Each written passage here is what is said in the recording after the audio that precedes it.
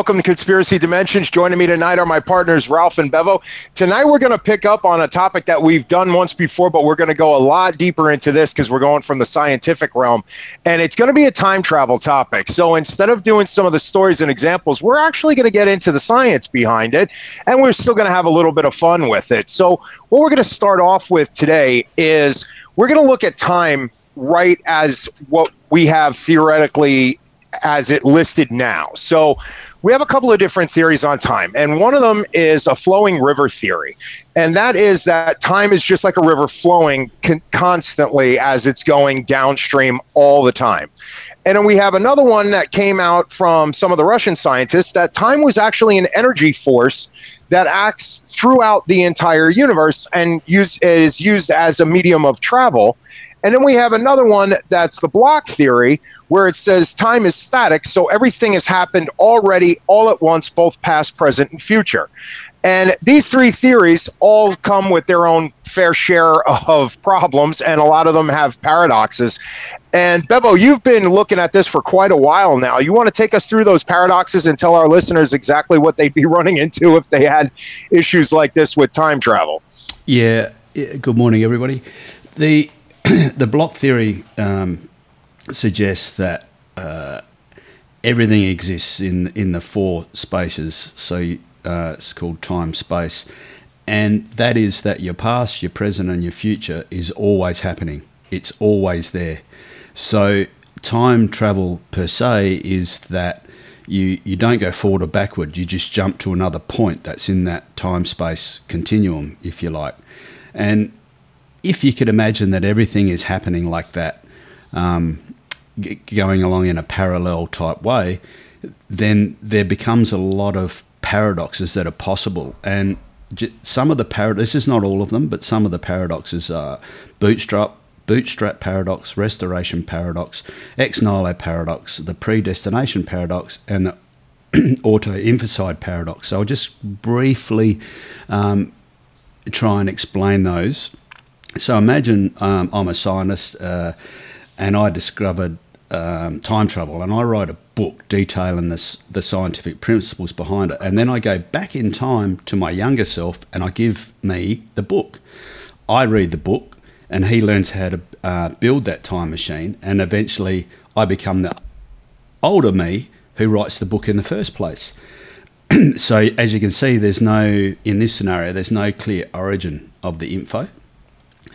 It seems to be a closed loop, and this paradox creates questions like, where did the information about the time travel originally come from?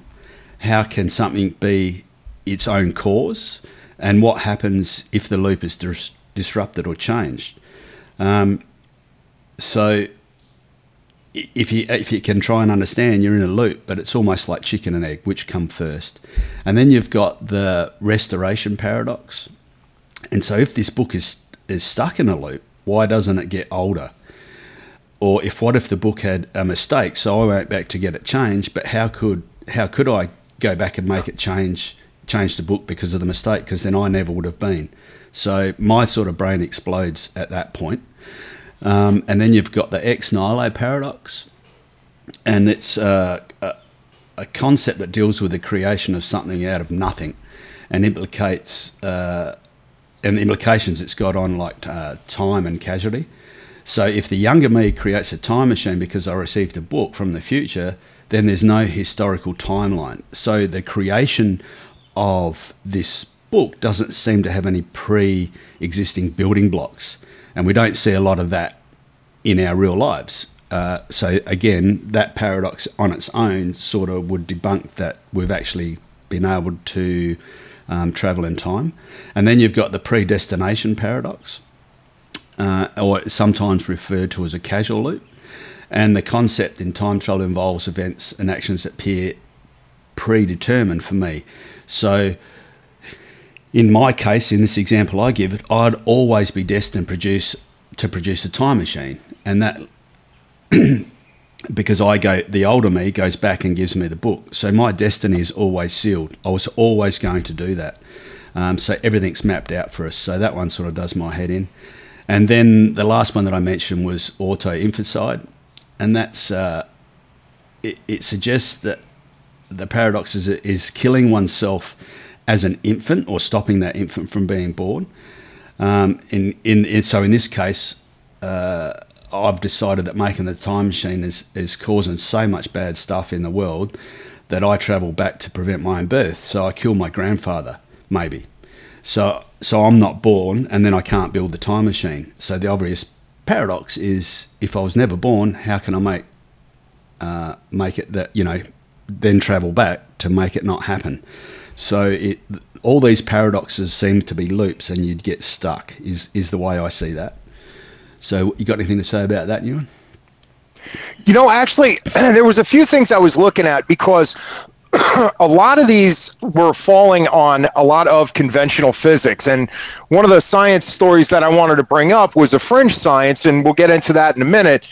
So from there was an old saying from Ben Rich, who was the ex-director of Lockheed Martin, which is the defense company, one of the defense companies for the U.S., and he said in the topic of quantum travel, which was traveling faster than the speed of light, he said to them in one of his meetings or presentations that you have to understand ESP in order to do that.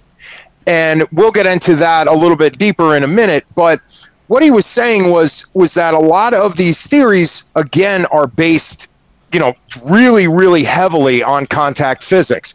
When you get into the quantum level, it's a little bit different. I remember one of the old discussions from Stephen Hawking and some of his peers before he passed away. They used to have a discussion of the information about something being destroyed. Can you actually destroy the information? So, excuse me, I'll give you an example of what they were using. Say you flew a spaceship into a black hole. Now, once that ship goes in there, it gets destroyed, and they were contemplating whether or not that's still a part of our universe or not. So now you have all the information that it took and everybody's memories of, did this actually, we have built this spaceship, we flew it into this black hole, everything is destroyed, but the question was, and it's not resolved, is the information still available about that spaceship? So what happened to the information? Now, that was for an inanimate object, and for as far as a person would go, for somebody who is a consciousness, when you get into something that's like killing your grandfather, going in the past and killing your grandfather, now you're still going into the fringe science aspect, because what happens to the information? So your grandfather is not just the physical body. So yeah, if the physical body dies, it might change the reality of this 3D box that we're in, but the information of the grandfather and the information of your father and yourself, does that still exist somewhere else? And that would get into more metaphysical of the soul. And that's what we were looking at. That'll come up in one of the other stories that I'm going to bring up in a second. And when you bring up like the story of the book, where does the information come from? It reminded me of Edgar Cayce. And Edgar Cayce was an old, well-renowned psychic. He was a very smart guy, but his readings were actually epic. He did a lot of medical stuff. And not to get too far into him, but he said that his readings were coming from his subconscious mind and exploring dream reality. He said where all the minds were timelessly connected. So in all this, we're not talking about the, I guess you could call it the technological aspect of it. Even though it's a science and it's still theoretical, we're talking about something that is beyond like the nuts and bolts of making a time machine. We're talking about the information of, does this exist somewhere else, this information, and do we have access to it? So it goes well beyond like any, craft we could put together. So in my opinion, with those paradoxes, yeah, you do have those paradoxes with contact physics, but you don't necessarily have them at the quantum level, because we are not just this 3D body, we are part of that fourth dimension. So, So so go ahead. if I'm understanding what you're saying, I perceive that as, you know, our time space at the moment is there's 4 dimensions. So we've got point A, which was where the Big Bang Theory, and then we end when the universe ends. So there's a timeline there. They call it a timeline. And then the 4th dimension is time, and we can hop back and forward at any point on that timeline, and that would be that would constitute time travel. But what you're suggesting is that there may be a parallel universe. So in my case, there would be, I created this book, but there might be 10 points or 10 timelines that created the book. And in one timeline, I came back and killed my grandfather, but in the parallel timeline, I didn't. And then there could conceivably be, which is one theory, is wormholes that jump from one timeline to another. Is that sort of what you're talking about? Actually, a little bit different, but I would like to expand on that when I'm done here. I'll let you continue on that one, because the wormhole is a fantastic topic to get on. What I was referring to was something a little bit different, almost like a collection of information. And if you look at a lifetime, just a regular human life, then what we have there is we are essentially collecting information and feeding it and collecting it to our consciousness, right? So if you could imagine a lifetime as being, you are attempting to achieve as many possible experiences in this life, in this 3D dimension, until you get enough of them to get to, say, the next level outside of this dimension, to your highest self, right? So what you're doing, you would imagine, is building a small, like a Jenga tower of blocks. So you're just stacking these blocks. Now, when you die, those blocks all get knocked down. The thing is, those blocks still contain those experiences and that information. And if you had to do this over again, as far as a reincarnation type scenario, you'd still be stacking blocks, but you can take blocks from your previous experience, not even previous, but your other experiences, and you're feeding them to the same consciousness. So what would happen was, it didn't matter if you had a time machine or not. The whole purpose of the life would to be collect those experiences until you, as the person, were able to achieve that level of, let's call it, time travel, or just viewing or experiencing. Because then this way it would make more sense. It would be fair to everybody. The technology or the different things that we use to achieve that level of spirituality would be just a kind of, not really a crutch, but wouldn't be necessary. The ability to do that kind of time travel would be innate within all of us, so that we would be able to collect all of those experiences, feed it to that consciousness, and at some point in time grow it big enough to leave this 3D box. It might not be different dimensions. It might be the same 3D box that we keep repeating into. So I'm not sure if there is a multi-dimension at this point in time. What I'm saying is that we might be coming back to the same dimension over and over, and at different points of it, trying to adjust each point over and over until we get a successful outcome. Yeah, but what is that successful outcome? And I still can't correlate what you're saying with the obvious paradoxes that I listed before. My head's exploding at the minute, you one. I'm sort of. There was a researcher a while ago that said the only people that could actually wrap their heads around this is, like, these topics are like super mega physicists and little kids, because little kids don't think that hard about it. They just say, yeah, sure, it's possible. Yeah. So one question is, when we're rebuilding these things with our Jenga blocks, do we have any input into that? Like, how come our conscious doesn't know this is happening? Because what you're suggesting is that I'm knocking down and rebuilding my blocks continually, but I don't know that I'm doing that. How am I doing that? Am I looking back? Right. So that is going to be a reincarnation question. Why do we not have full recollection of past lives, yet we can have instances where we know that they've happened? And you'll find this a lot when you see it with little children, and it's usually under the age of 6. They can recall quite a bit from their past life.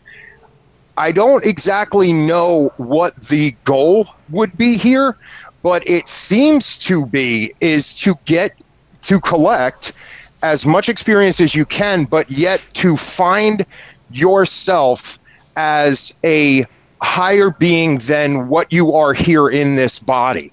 And once you can start connecting with that, that seems to be the ultimate goal, is the self-realization that this is not who you are. You are a collection of different experiences from different lifetimes of all different kinds of, peoples and places and times. And all of that together is putting the consciousness of you together to be able to move to the next level of who you are. Yeah, but I'm still lost, dude. Like, who's saying that what I am trying to achieve is correct? In respect to what somebody else may think. They may look at my timeline and the blocks that I've put together and go, well, that's just fucking stupid. Well, we do know this much. The belief is very common that not everybody's experiences here at this particular time that we share them are supposed to be the same. So you could have different experiences at different people's blocks would look different because you've collected different information over different periods of time. Yeah, see, I'm more scientific, mate. Like, I think what we're already uncovering about time travel is there's the theory, people like Einstein with his special theory of relativity and what was the other? The special he's got two, and the general theory of relativity. A lot of that stuff has been proven with science, etc. But what you're talking about hasn't sort of been proven. It's more speculation. But what I'm getting from this is time travel, for as the normal person understands this, is we all think about the DeLorean and we're hopping in the car and going forward in the future. But it's a way deeper than that. Yeah. Yeah, actually, and the general relativity and special relativity or a little bit older theories. We did have somebody in the more modern times who was testing different theories on this, and he was right about quite a bit of stuff, even though it never got published mainstream for a lot of different reasons, and one being it was way too fringe. But that was the topic that I wanted to bring up with the Kosarev mirrors. And if you had a chance to look into those, that was a particular scientist who was a Russian scientist that brought up a ton, hang on one second, let me find this here, a ton of different experiments and theories that we came to find out later on were correct. So just to dip into what he was doing, he was a Russian scientist a very long time ago. I believe it was the early 1900s. And he believed that time wasn't just a linear, not necessarily, say like a linear energy. And he compared it with light. So we only have like one very small spectrum of light that we can see, yet there's a lot of light on both sides. He was saying that time was an energy, and instead of traveling at one particular, like a laser beam, in a direction, it was actually a torsion field, which just means like a spiral. So it was spinning. And he actually proved that by navigation of a star. And he said that during the time that it took the light to get to him, that it had already been in the past, so the star would have moved. And every time he measured where the star was, and at his time the light was, where the star would have been and where the star was going to be in the future, he was proving that time was this torsion field. It was an energy. The information was moving faster than the speed of light, and that it was traveling through something, and it wasn't just empty space.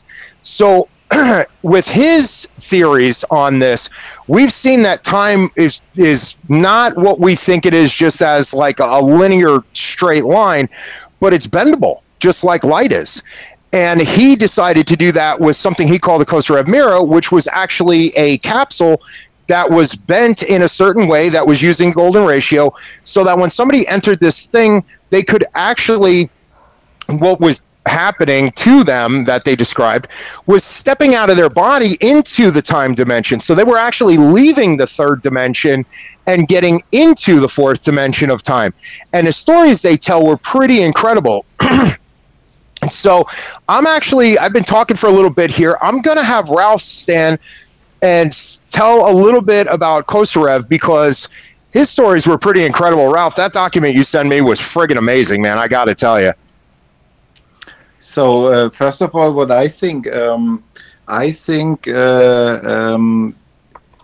every possibility of us exists in parallel worlds, and all those world lines move parallel to the future, from the past to the future. But our consciousness can only experience the one we are in. So if Bebo goes back with his book, I think he opens or he jumps to a parallel world line where the future Bebo already has the book. But Bebo cannot realize this, the time-traveling Bebo, because he just experienced the moment he's in this timeline. So your thing with the wormholes is very interesting, that you can connect timelines through wormholes, that you can jump into different options of how your life could be, or yeah. So I think this is very plausible, that, or to me, in my imaginary, in my imagination, this makes the most sense, that all possibilities are always there. We just cannot experience it. So going back to Kosarev with this mirror, I don't know where we want to start. Do we want to start as you already presented a little bit? Do we want to start at the beginning, or do we want to jump in with those people experience like looking into the future in this? We've bashed out a bunch of theories and some science. So jump into some of the stories there, Ralph, because they are quite interesting. Because the experiences of the people that used this mirror that he had were pretty friggin' amazing. So yeah, go ahead, Ralph. So give me a second, but the thing was what the people saw who entered his machine, which practically was like you described. It was a spiral out of, and the fun thing is this time machine you can build easily at home. You don't need much stuff. It's practically made out of aluminium, and the blueprints are in the internet, so you find it, you can Google it, and then you can try it at home. So yeah, he put that together pretty well. I was looking at that and I'm like, wow, this really isn't that hard.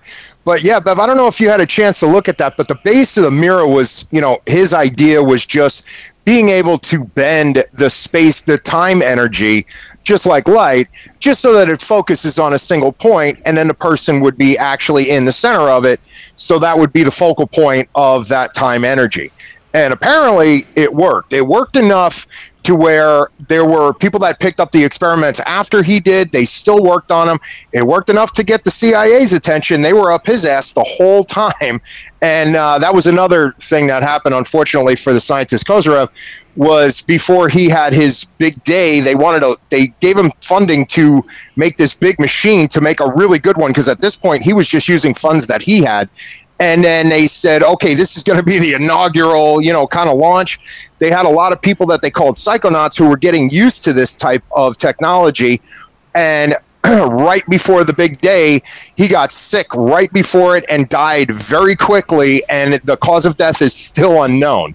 But it didn't go off CIA's radar. Yet, from there, just before Ralph starts to get into some of the technicals of the experience and what the people actually saw, I just wanted to say something that they they experienced beforehand, because it took a while for these people to get pretty good at doing this. And the reason why was because they constantly talked about an overwhelming amount of fear as they even just stood near the thing. It wasn't, they didn't even have to go in it at this point. And that fear I've seen with people who have tried astral projection unsuccessfully. So for our listeners who don't know, astral projection is a way to move your consciousness out of your body to a predetermined location. So if you wanted to go see what Disneyland looked like and you did it from your comfort of your own bedroom, that was something that people have been practicing on doing. The thing is, if you're not good at it, the constant said experience for people is it's almost like an out-of-body experience. If anybody's seen that, once you've done an out-of-body experience, it's usually a pretty quick, instant kind of thing. But with astral projection, you're intentionally doing it. When you out-of-body experience, once you leave and then come back, you are terrified because it's almost like experiencing death. It's the first time your consciousness in your life has ever left your body and then had to come back. With astral projection, people experience an incredible amount of fear because their consciousness is trying to leave their body, and their body is screaming to get that thing back in because it thinks it will die if it's not there. So that was one of the things that a lot of the psychonauts who were actually in the Kosarev mirrors were experiencing until they got good at it. After a while, they could get used to the sensation. It's almost like going on a roller coaster for the first time, but after 100th time, you really don't worry about it anymore. So go ahead, Ralph. So let's jump in. A new one, you mentioned the death of Nikolai Kosarev, which was 1983. And it was right before they wanted to start with the experiments.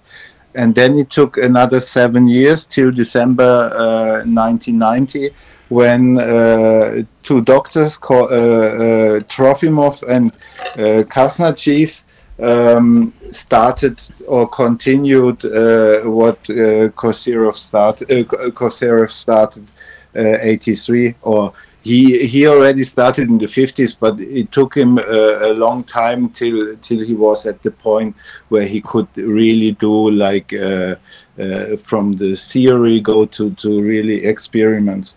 So they started, funny enough, at Christmas Eve 1990.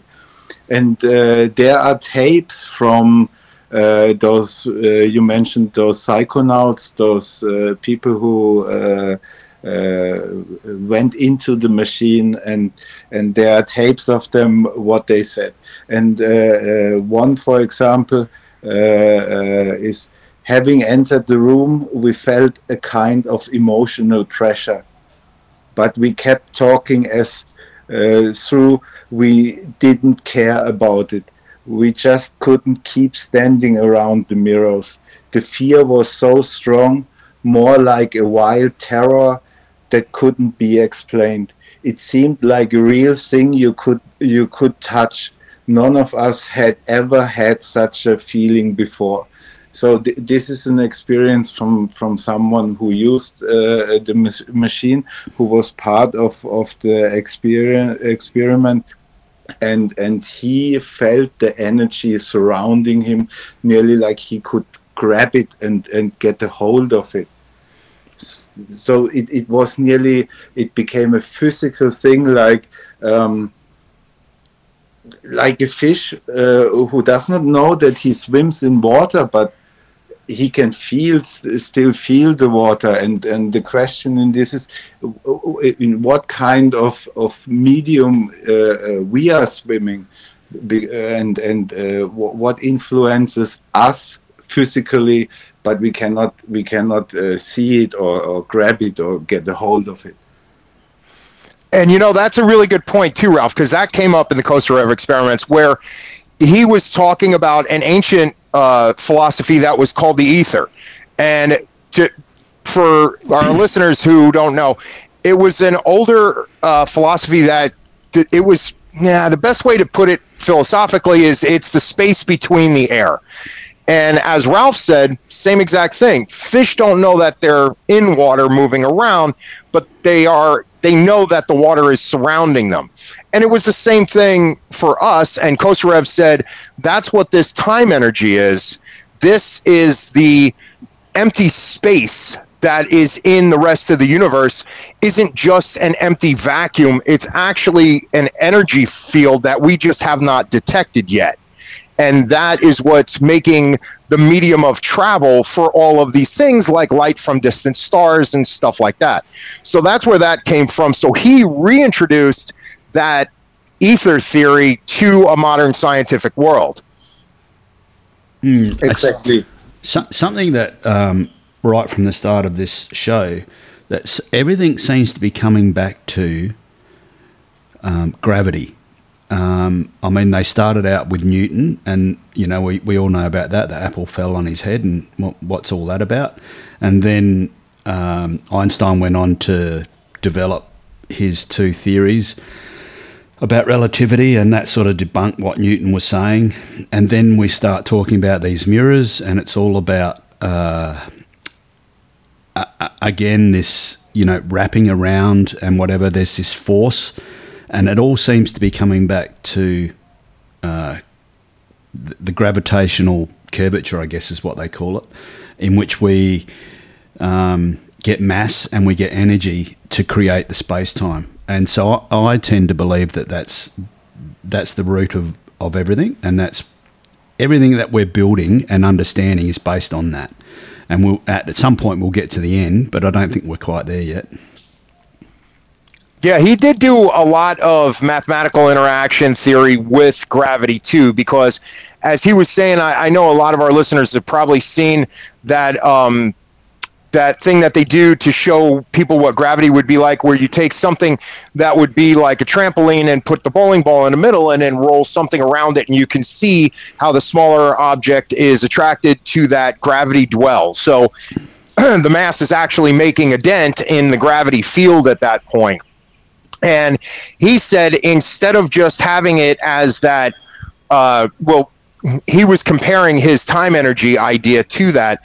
Instead of just having that flat field of gravity, there's also a spiraling field around it that has different effects. And that came up when some of his psychonauts went into the Kosarev mirror. So what was happening was they decided to set a couple of these up and have people try to communicate with each other that would have been like a faster than light communication or something along those lines. Well, it worked, and they were getting a pretty decent amount of results. So they decided to do it really big, and from 12 different countries in the world, they took 5,000 participants, but they realized that it also had a particular effect. They were getting above random results, but then when the Earth's magnetosphere had a difference and it had changed, they noticed that the results shot up to like 95% perfect, which was way off the charts. But they were saying, hey, you know what? What was happening at this time was some type of celestial incident, so it would be like a solar flare or something along those lines, something that would be highly affecting the Earth's magnetic field, and that was actually changing the results. So what he was saying was that gravity field has one thing to do with it. The time energy also has a bearing on this, and we saw this a while ago where with remote viewing. So some of the remote viewers, when they would do their viewings, they noticed that sidereal time had a big effect on the quality of the viewing that they were doing. And it seemed that whenever the part of the Earth that they were in was facing the center of the galaxy, their psychic readings sucked. But yet these guys were really good viewers. And provided that they weren't directly facing the center of the galaxy, was after that their viewings were really, really good. So that this happened also again with the people with the Kosarev mirrors, where they said, hey, you know what? The Earth's magnetosphere is affecting these readings so far apart from each other that it's really, really making a difference in the numbers. I mean, you're going from like, I think it was 10% in the originals, and then all of a sudden it would be going up to like 30 to 45%. And then yet when the magnetosphere was affected, it was going up to 95% accurate. Those experiments really puzzled me, because I thought, yeah, you can fake it. Like they built this one mirror in the north of, in the most northern settlement of Asia. I think it's called, I cannot find it, but really where there's not much disturbance from civilization or whatever. And the other mirror they built 1,400 miles away. Then they put two people, one in each mirror, and they do exactly the experiment you explained. And then they could transfer information from the one person to the other person, most likely somehow through the magnetosphere.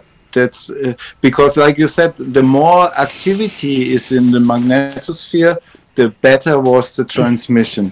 So we had some of those similar experiments when we were talking about MK Ultra and so on, which, yeah, you can debunk because there are not many people involved in this. But like you said, there was this other experiment where they used 5,000 participants in 12 countries.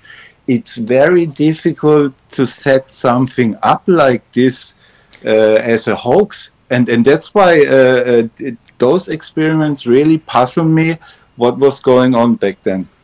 Yeah, I think... And it looks like with those experiments, it looks like that, you know, aside from trying to debunk what he did, it looks like his theories were correct, because what he was saying was if time was an energy force, then it's just being concentrated. So what his mirror was doing was concentrating that energy force, but yet when the magnetosphere was concentrated at the exact same time, now you just have this super concentration of this amount of energy. So theoretically, from his point of view, it looks like he was right. Yes, and especially that it worked with children. Yeah, they were the best at it, right? Yes, that's very fascinating. That if they did the experiments with children, they are very good as for receiving such transmissions.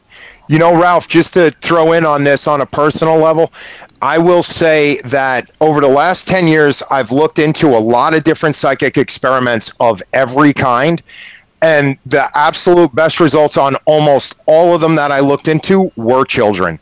And the only difference was it wasn't always an age factor of the child.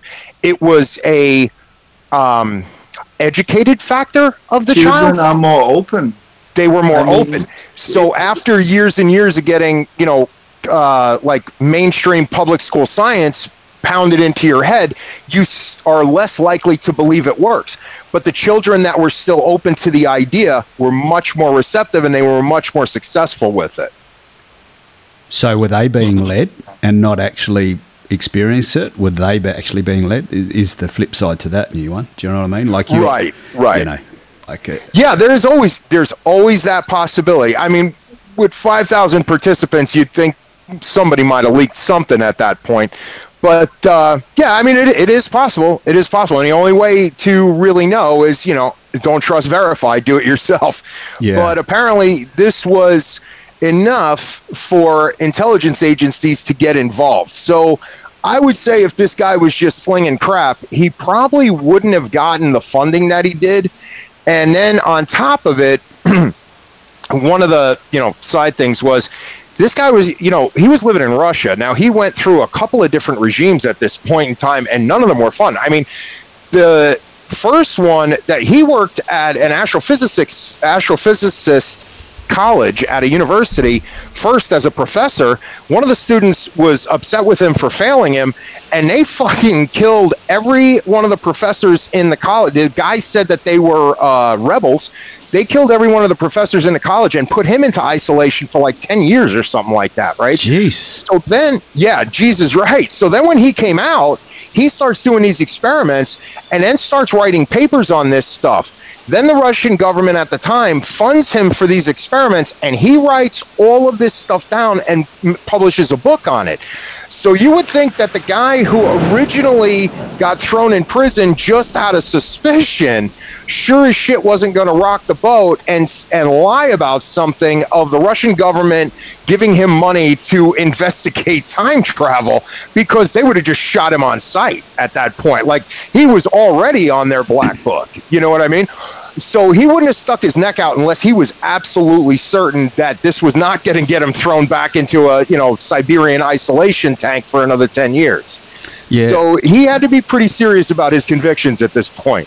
Yeah, what's coming together for me, over the previous weeks, some of the things that we've done with the CIA and the like MK Ultra, the viewers and all that, it can be loosely or as tightly wound or bound to some form of time travel.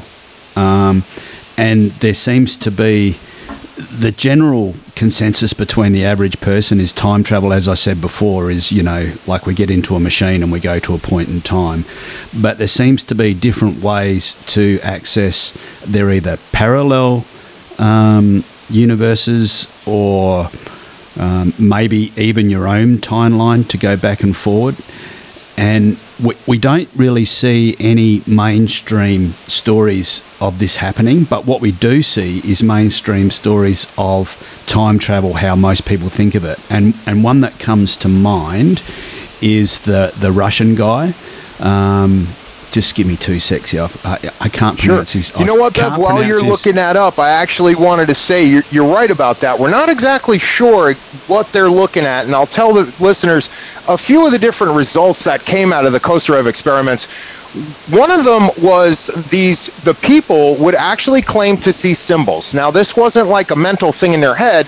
They claimed that while they were inside this mirror compartment, that they were actually seeing symbols, and they were seeing the same symbols over and over. And it turns out a lot of those symbols were Sumerian. So from that, we can say, okay, well, these people were seeing something from that particular period of time. Then there were some people that were claiming that they were seeing what would be UFOs and humanoid style, like alien figures. And these people were claiming that they were seeing that particular section of whatever the time, group was. And during the experiments, the later experiments after Kosarev died, they did claim to see there were tons and tons of UFO sightings over the building and the town that they were in. So it was enough, and there was a lot of records about it. It was enough to kind of freak people out. On the other side of that, one of the first viewers that went in there, actually, I think it was the first psychonaut, said that his first experience when he actually did what would be like an astral travel, like an astral projection, he ran into himself when he was a child. So there's the possibility that he was in his own timeline, and that was the way to start him off. And the creepiest one was the later ones, the people who started getting good with it. They were encountering beings that were silhouettes of light, and they actually communicated with them. There were a couple of different instances where they could feel them touching them physically. So they were actually breaking that time barrier, and one of the two was crossing over into the others, and they could communicate with them. The only thing was, these were the creepier ones, because those people said that those beings, those light beings, whoever they were, whatever they were not very friendly, and they all got kind of a decent amount of scared and fear kind of feeling when it happened. Yeah. So just looping back to one of the stories, and I call it a story because I believe it's exactly what it was, but this is what the general public sort of associate with time travel, and why it doesn't get looked at, and it probably has a lot of skepticism with the general public. And that's the story of Sergei, excuse this is a Russian name, I find it hard, Sergei Ponomarenko, maybe is how you say it, back in 2006. And that's the story of, it was in Kiev in the Ukraine.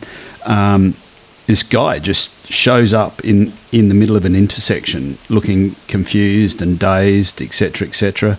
And he's wearing, clothes from back in the 30s, and they all look new. He had a camera from back in that era that all looked brand new. The police got involved because this guy's just wandering around aimlessly, and his identification puts him back at, I think it was 1932 from memory.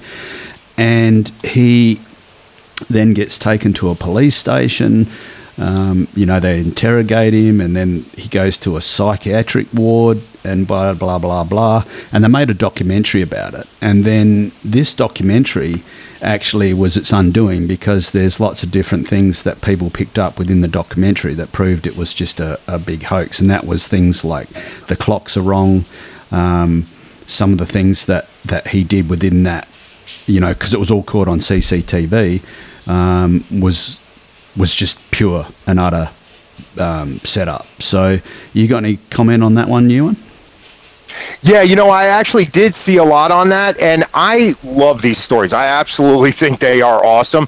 But the thing is, I'm going to go at them saying, okay, if you're going to make this claim, you're going to need to prove it. Now, a while ago, Ralph brought up, and we did a show on Dottleston, and that was one that I had a really hard time debunking, So that was a fantastic one. That was one of my favorites. I remember that story about that Russian gentleman. I don't think that one was true, actually. I've seen some about someone named John Teeter. I'm very skeptical about that one. I'm not really convinced on that. But the other one is that we're talking about when we're talking about people like this, some of them are claimed to be intentional, like Andrew Basiago, who worked at Montauk and the Pegasus Project. He claimed that he was intentionally time traveling. But we do have unintentional time travelers. And if Kosarev was right, and time can be actually, concentrated into one space and funneled like in a spiral, then maybe it's possible that there are some people that accidentally walk into these things. And we had a great story. And Ralph, I'm going to let you tell this one, because that Rudolph Fence story was fantastic. It was one of my favorites, actually. So go ahead. So to start this story, we travel a little bit back in time to June 1951, New York. Out of nowhere, a man disappeared in the middle of the street. Like in New York, there are a lot of people walking around. Why you've got witnesses looking at this man and seeing this happening, that he simply appeared out of thin air. Because this guy was not dressed like a guy from the 1950s. He was dressed more like from the 19th century, mid-1800s. So this was, it exposed him, the whole look exposed him, so people recognized him, and he, unfortunately, a minute later, as he appeared on the street, he got hit by a car and he died. So far, so sad. Then police came and they checked this guy. And this guy had some items with him, like a copper token for a beer worth 5 cents, with the name of the saloon where you can use it on. So at this time there were no saloons anymore in New York, which was a little bit a surprise already.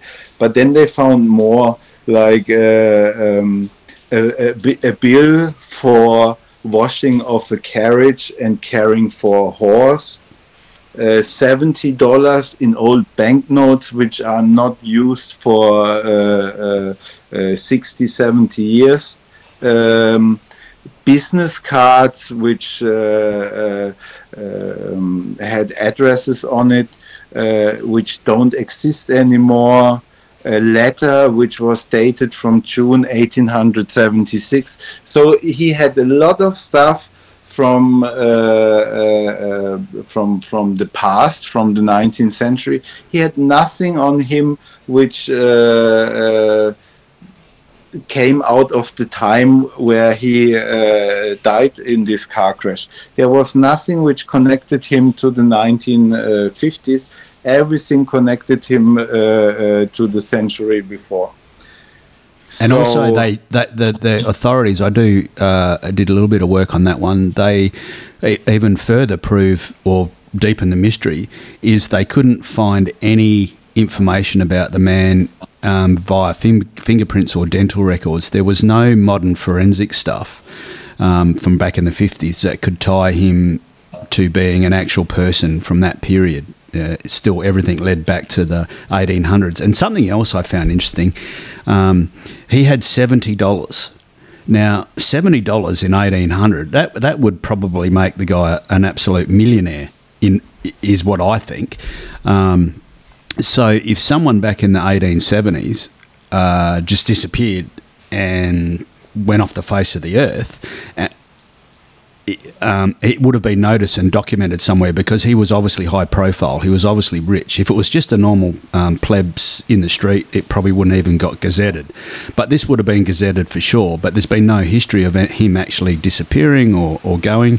So again, that leads me to think that we still have these parallel timelines, so to speak, and he somehow got caught in a wormhole or whatever it is that joins these parallel universes together. Does that sound plausible, new one? You know, it does. Did you happen to see the investigation that took place where I'm not sure his position, but one of the detectives who was the police officer that was in charge of the case actually ran down the wife of his son and interviewed her? Did you happen to get that far into it? I did, but yeah, just explain. Yeah, so what happened was that they were trying to find this guy and they couldn't find any information on him, but they found that there was another guy by the same name, and it was a junior, and they went to this guy. They found out he had passed away, but his wife was still alive. So they told her the story, and she said when she was younger, before as they had gotten married, they would go over to the parents' house for dinner, and it was pretty common. And the wife didn't like him smoking in the house, so he would go out for a walk every night and smoke a cigar. And one night he disappeared and never came back. And now this is the 1800s, they did an investigation. Who the hell knows what the paperwork would have looked like back then. But there were people that, at least her, that could confirm, yes, this person did go missing at this particular time. And he showed up in the 1950s, and all of a sudden there he was. So now we have this guy who we do think went missing and then shows up in 1950, God knows how many years later, and dies right on the spot. But we have one witness, and we still have the police reports from the 1950s that documented it, because after that they said, a lot of people said, well, this was actually just a fancified story from a pulp magazine that came out that said, hey, you know what, this is a story of a time traveler kind of guy. The thing was, I looked as far as I could, and everything I could get out of it said that the incident of him getting hit by the car in Times Square with the police records was 1950, yet the magazine came out in 51. So if somebody had caught wind of that story, it would have been really good to be able to capitalize on it, because the guy's dead and no one's going to care if they poach that story from there. Nobody's going to hit him for copyrights or anything like that. So it looks like this actually did happen from the information that we have. The thing is, he's not the only one. And the more and more of these we get, the more likely it looks like this is a possibility that these people are stepping in and out of their own timelines, or they're different dimensional timelines, or they're actually stepping in and out of their own at different periods. So I love that story. Yeah, Rudolph Fentz was fantastic. He was a great one.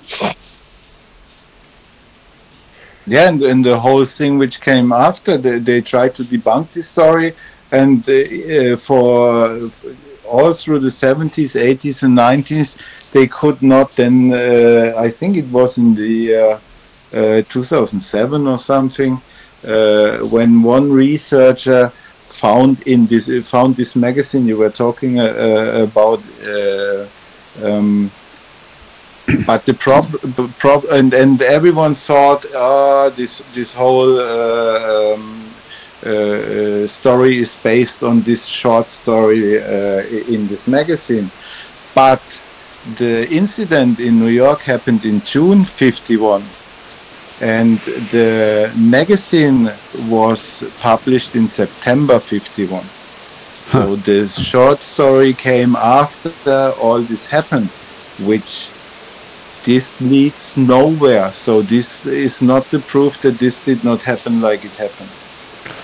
There's go ahead. There's a couple of things, like we've talked a lot about science and about timelines and etc. And then we've given some examples of real life examples. Some have been categorically proven that it was a hoax, and some, just like the last one, we've never really gotten to the bottom of it.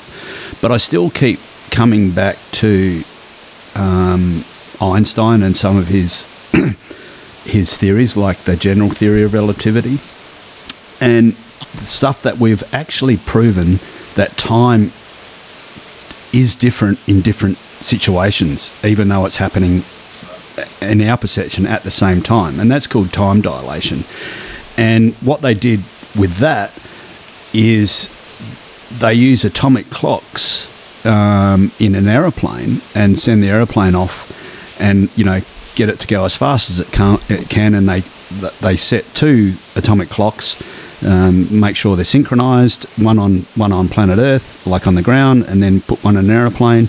And when the plane lands, the atomic clock that was in the plane is actually lost time. It's not the same time as the clock on the Earth.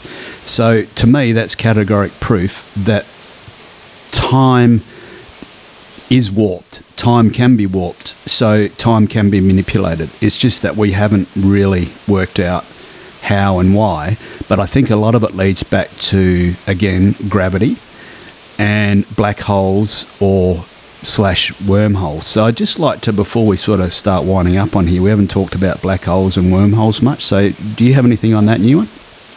No, I think I'm going to let you go ahead on that one if you want to discuss that. I wasn't prepared for that. Yeah, well, we just lost Ralph. Well, basically, the way I understand it, if we go back to that block theory, that time goes, it started with the Big Bang and it'll end when the demise of the universe. You can actually get, the black hole is gravity that actually wraps that timeline back on itself. So you can go in and out of that timeline and end up in a different spot. So imagine if you're at the end of that timeline and it gets wrapped back on itself, you can actually come out at the start of your timeline or wherever that circle comes back to meet. That's sort of how I understand it. My brain's not big enough to get my head around it, but the same principle applies to wormholes, where you can just jump to different points on your timeline. So, yeah, I just find it interesting, but the science is way deeper than I have the ability to understand, and it's a rabbit hole that you could go down, I think, for quite some time. I'll say that too, for this particular show, doing the research that I did on this one, man, when you start getting into the math, it's mind melting. I mean, you're just looking at stuff that you haven't had to conceptualize before. It's really hard to get a hold of. But I will say that from my point of view, with everything that we've gone over, I do believe that, like you said, time is malleable and we do have the ability to travel through it in some way. I would love to find out. And I made a joke to Ralph and I said, I'm eventually going to build one of those coaster of mirrors in my house. So who knows? I mean, with the amount of shows that we've done, we already probably have the CIA looking at us at some point. Might as well give them something to watch. So yeah. Ralph, let's give them a show, guys. Yeah, Ralph, did you sort of dropped out there? You obviously lost your connection. You were about to do some comments on wormholes or black holes. Do you have anything to say about those? I wanted to just give some facts to what you said with the clock on the airplane and clock on the ground. Yeah. I don't know when I cut off, so I repeat it. It's if the airplane flies 920 kilometers per hour for 8 hours, the clock difference between Earth and plane is 10 nanoseconds. So the plane is 10 nanoseconds in the future. But the same is with a nuclear submarine. If you're closer to the core of the Earth, the gravitation is stronger. So if you dive to 300 meters of depth and you stay there for 6 months, the time difference on the submarine to the clock on the sea level is 500 nanoseconds. You know what, Ralph? I'm curious. Do you have to be moving in the submarine, or can it just submerge itself? No. You just have to stand to be in a stronger gravity field than the people on the sea level. Gotcha. Wow, that's interesting as hell. And that just ties back to, the theory that time space, it actually warps and bends and moves around high points of gravity, which alters your time. It's pretty basic to understand that, I think. I think everyone can wrap their head around that one. I think we've come up on an hour here, guys. I think we touched on a few things to give people, some thoughts to go away with. But for me, I definitely think there's something purely from the maths point of view that there's something in time travel, but it's not necessarily time travel as we think about it as kids, hopping into a box and popping out. So yeah, I think it was a great show, and I'd like to thank everyone for coming here today and giving it a listen. And I hope you got something out of it. So hopefully see all you guys next week. Bye for now.